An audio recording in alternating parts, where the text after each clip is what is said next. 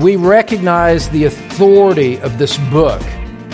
We treasure it as being that which is given by God Himself. And we revere it on that basis. We teach it. We defend it. We respect it. We read it. We study it. We write about it because it's from God, and we honor it on that basis. We're glad you've joined us on the Truth Pulpit with Don Green, founding pastor of Truth Community Church in Cincinnati, Ohio. Hi, I'm Bill Wright, and we're about to conclude our series, How Did We Get the Bible?, with part 2 of a message titled Early Christians and the Biblical Canon. Last time, Don offered the first 2 of 4 unique aspects of life in the early church to help us understand how God sovereignly decreed the canon we have today. First of all, the Old Testament canon made early believers well qualified to discern authentic revelation from falsehood. Secondly, the requirements of public worship created strong motivation to handle the Scriptures very carefully. Today, our teacher will provide the final 2 points, so have your Bible open and ready, and let's join Don Green now in the Truth Pulpit. Point number 3. This is a fun one. The refutation of heretics. The refutation of heretics. Proving heretics wrong. Setting them aside, showing them to be false, led to the formation of the New Testament canon. This is the third impetus to clarify the canon. The early church was no different than our church today. Our church meaning, speaking the true church broadly here in the 21st century. Not just Truth Community Church. They had to deal with false teachers. There are always, it is the nature of the spiritual battle that we are always going to be battling against those who try to dilute and confuse the people of God. And the early church was no different. They had to deal with heretics. There was an influential heretic in the early 2nd century named Marcion. And in AD 140, Marcion published his own list of the books that he considered to be canonical. He rejected the Old Testament. He rejected the writings of all the apostles except for Paul. And he tried to establish a church based simply on the teaching of Paul. And he said that Paul had liberated Christians from the law and thereby severed the church, so-called, in quotes, from the Old Testament. That was law. Paul did away with the law, he said. And so he published his own list of authoritative books. And all that he included was an edited version of the Gospel of Luke and 10 of Paul's letters, leaving out 1st and 2nd Timothy and Titus. So Marcion here establishes a list that excludes many of the legitimate letters that were written at the time, here early in the formation of the church in the early days. So, there's pressure coming from both directions. From one direction, you had forgeries that were trying to be added to the true books. That's what we looked at in the last point, recognizing the true letters and excluding forgeries. Well, what's happening now from Marcion, the threat comes from the other direction. Marcion says these books are not from God, and he takes legitimate revelation from God and casts it aside and says that's not from God. Don't listen to that. That has no authority. So the threat's from the other direction. Forgeries tried to add to God's word. Marcion was taking away from God's word. And both problems, both issues had to be addressed. False writings, forgeries threatened to add unworthy books. Marcion tried to eliminate true books. And again, this is very early in the formation of as the early church is just developing. And so the early church had to get more precise. They had to get more intentional about defining what is included and what is excluded. One writer, Donald Guthrie, who's written a standard work on New Testament introduction, said this, and I quote, he says, "It may well have been in reaction to Marcion's position that the church generally came to view the necessity for a clearer definition of its own authoritative books. Christians needed to know what books could be appealed to as authoritative to test teaching. And you marvel when you think about this. You marvel at the greatness of the wisdom and the power of God, that He used a heretic who was trying to undermine the work and revelation of God. He used a heretic in order to help clarify the nature of the true canon. The early church had to respond to that false assault on its writings, and in so doing, recognizing the threat, they said, here's the list, here are the works that we believe. We include these even though Marcion rejected them. In responding to the early heretics, the Christians helped define what the true scope of the canon was. And so the reality of heretics and refuting them played into it. Final point for today, and this one's going to take a little bit longer to go through. Fourth and finally, the reality of persecution. The reality of persecution. And here we enter into and we tread upon a special room of the holiness of God, you might say, a special room where we come with our shoes off and with a special deference to those who went before us in the Christian faith, those who went before us in Christ and who paid a price for that which we hold precious today. The reality of persecution, the fourth impetus that helped define the true nature and the true extent of the canon. In AD 303, the Roman emperor was a man named Diocletian. People pronounce his name differently. Diocletian. He issued an order to go throughout the empire to destroy the Christian scriptures with fire. And with the power of the army, imperial police, carrying out that order, the imperial police would visit church officials, and they ordered them to hand over the sacred books in furtherance of this order from the emperor. One historian describes it in this manner. Christianity faced its most extensive and persistent ordeal of persecution between the years 303 and 311 under Diocletian and Galerius. In these years, the number of Christian victims exceeded all previous totals. Diocletian's determined attempt to curb the aggressive faith, meaning the spread of Christianity, was probably motivated largely by his general policy of imperial unity and restoration of order in the state. In 303, he published edicts ordering confiscation of church property, dismissal of Christians from civil offices, deprivation of their judicial rights, enslavement of all Christians of plebeian status, that is, the lower class, arrest and imprisonment of the chief clergy, and destruction of the churches and their sacred books. He was going to stamp out Christianity in the Roman Empire, and he had a position of unparalleled and unchallenged authority to order this to be done. And so he sends out his minions, he sends out his police force in order to carry out his edict. This historian goes on to say, the extent of enforcement of the decrees varied, but despite the many martyrs among its leaders and the large number who fell away, the church emerged more thoroughly organized and aggressive than ever. You see, the pressure of persecution forced greater organization. It had a purifying effect.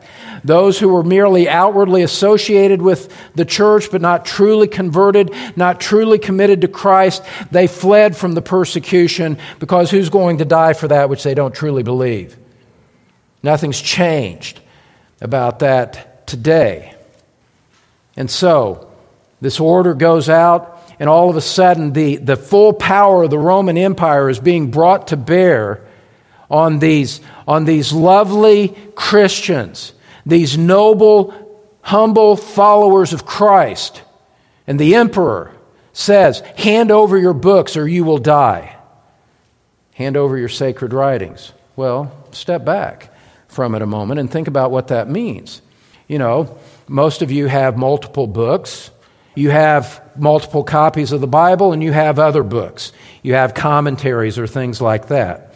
So, if our government issued an order like that, hand over your sacred books, well, you would recognize that there's a distinction to be made, right? I will not hand over my Bible for you to destroy it. My copy of Douglas Moo's commentary on Romans, you can have that, because that's a lesser book than this. Well, the early Christians knew that they had to make that same kind of distinction. You see, they had a supreme and a surpassing loyalty to the Word of God, and they would not hand it over to a pagan emperor for him to destroy. And so they had to make a choice. They had to know what it was that they could hand over in satisfaction of conscience without betraying their loyalty to Christ, and that which they could not hand over, that which they would hide, that which they would spill blood to protect. And this plays out. This played out in the lives of real people in real time. And Fox's Book of Martyrs has a lengthy summary of the martyrdoms under Diocletian, those people that died for the sake of the faith under his wicked rule. And here's one account of it. It's lengthy, but it is compelling, and I trust that you will bear with me as I read it to you. Let me remind you of what we're talking about. How is it that the New Testament canon was established? How was it recognized? We said, well, first of all, they had the pattern of an Old Testament canon. They had the requirements of public worship. They had to refute heretics in order to be able to decide. And now here we're looking at how the reality of persecution shaped that. And here's one account, making a lengthy quote from Fox's Book of Martyrs. Timothy, a deacon of Mauritania, and Mara, his wife, had not been united together by the bands of wedlock above 3 weeks, when they were separated from each other by the persecution. So they'd been married for 3 weeks. The persecution comes, and they're separated from one another. Timothy, being apprehended as a Christian, was carried before Arianus, the governor of Thebes, who, knowing that Timothy had the keeping of the Holy Scriptures, commanded him to deliver them up to be burnt. So Timothy has a copy of the Scriptures, and the local ruler under this edict from Diocletian says, hand him over to be burned. Timothy answered him, said, had I children, I would sooner deliver them up to be sacrificed than to part with the word of God. The governor, being much incensed at this reply, ordered his eyes to be put out with red-hot irons, saying, the books shall at least be useless to you, for you shall not see to read them. Timothy's patience under the operation was so great that the governor grew more exasperated. He, therefore, in order, if possible, to overcome Timothy's fortitude, ordered him to be hung up by his feet, with a weight tied about his neck and a gag in his mouth. In this state, Mara, his wife, tenderly urged him, for her sake, to recant. But when the gag was taken out of his mouth, instead of consenting to his wife's entreaties, Timothy greatly blamed her mistaken love and declared his resolution for dying for the faith. He said, woman, what are you doing? What are you talking about? Your priorities are mistaken to urge me to recant. The consequence was that Mara resolved to imitate his courage and fidelity, and either to accompany or follow him to glory.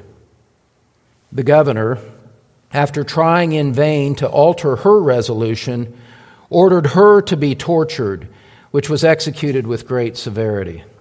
After this, Timothy and Mara were crucified near each other, A.D. 304. End quote. You see, beloved, the church had to distinguish between the canonical books, which could not be handed over, and the books which could.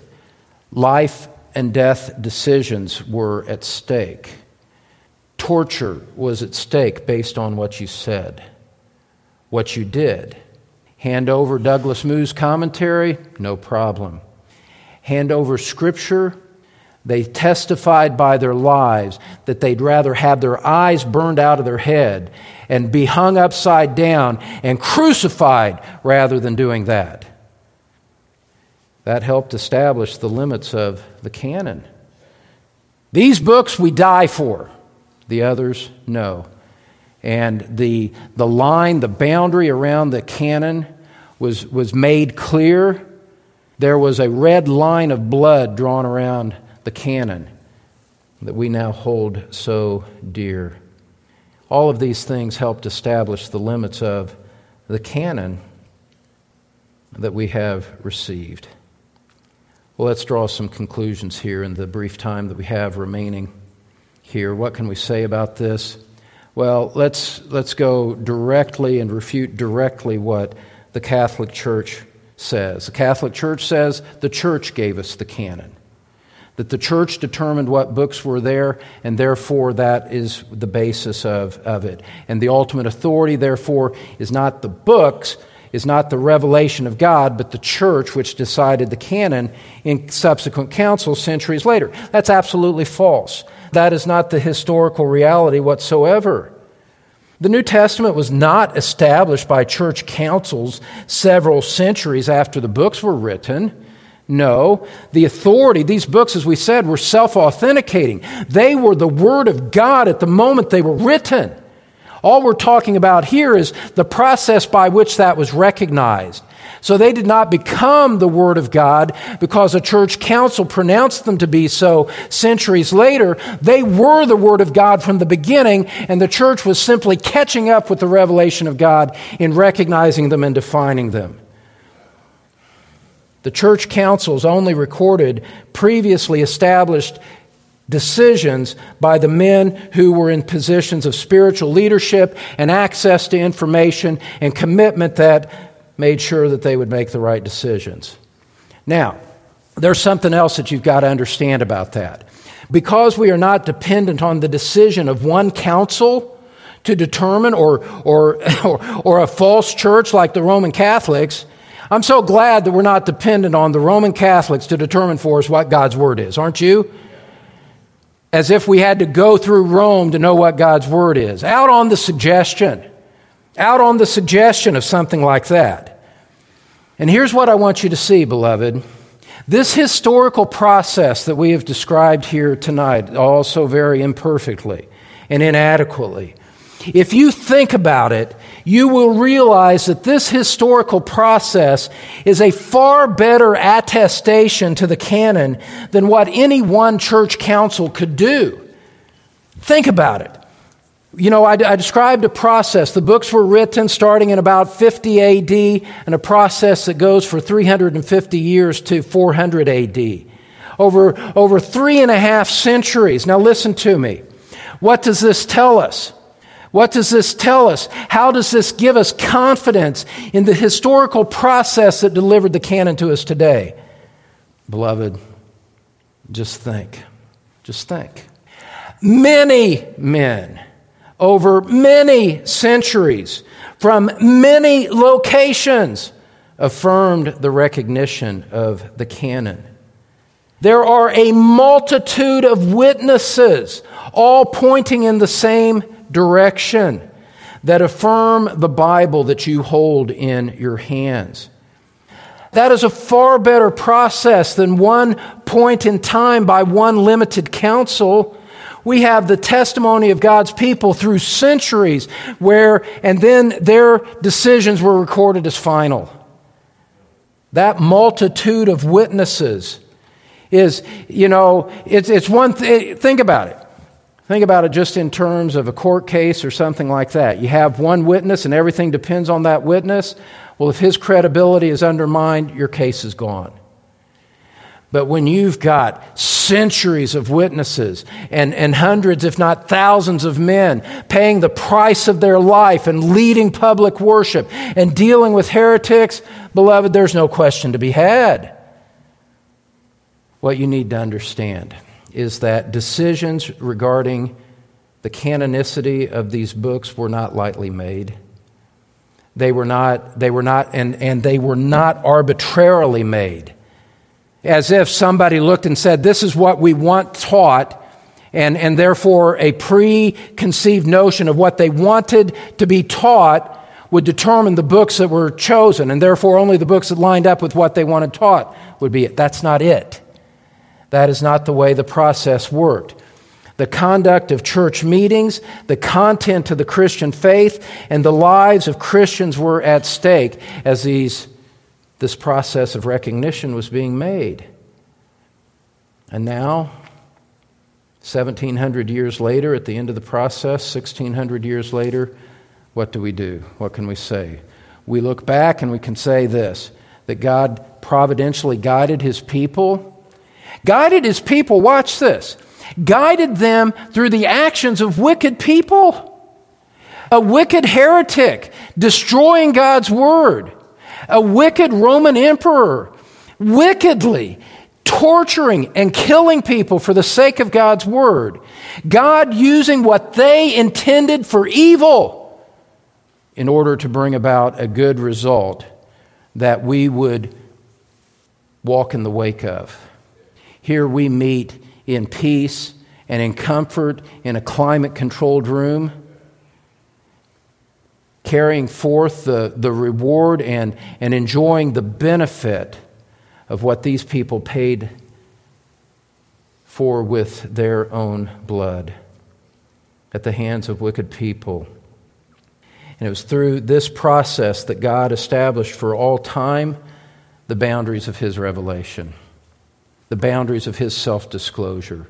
You find God in these 27 books of the New Testament and in no others. Today, we do not add to it. Today, we do not subtract from it. Rather, what we do is this, beloved. We recognize the authority of this book. We treasure it as being that which is given by God Himself. And we revere it on that basis. We teach it. We defend it. We respect it. We read it. We study it. We write about it. Because it's from God and we honor it on that basis. And in addition to that, we are humbled by the fact that better men than us, better women than us, noble, courageous, godly people years ago had their veins burst and their blood spilled in order to keep this word precious, unviolated, pure, having received it from their forebears, keeping it for their generation, and handing it to the next as they pass off the stage. And we respect this word because of the river of blood that helped deliver it to us. This book, precious. And we are faithful to God as we are faithful to the canon.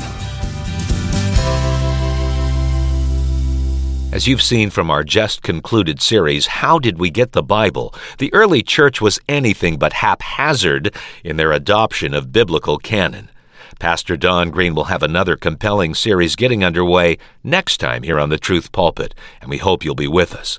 But Don, since the reliability of the Bible is so well established, why do falsehoods about it continue to abound outside the church? Well, Bill, that's a very important question. And I think if we remember what Scripture says about the nature of Christianity, we can understand why we face these issues, not just outside the church, but within the church, a battle for the authority of God's Word.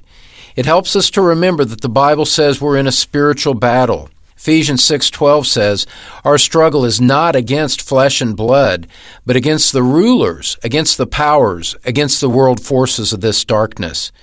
Satan and his demons are actively working at all times to try to undermine our confidence in Scripture. He blinds men and points them away from God's Word through false philosophies. We don't need to despair, though. Greater is He who is in us than who is in the world. And so our prayer is that the Truth Pulpit would undergird your faith so that you could continue to be strong in Christ. Thanks, Don. And friend, remember to visit thetruthpulpit.com for more great resources. That's thetruthpulpit.com. I'm Bill Wright, and we'll see you back here next time on The Truth Pulpit.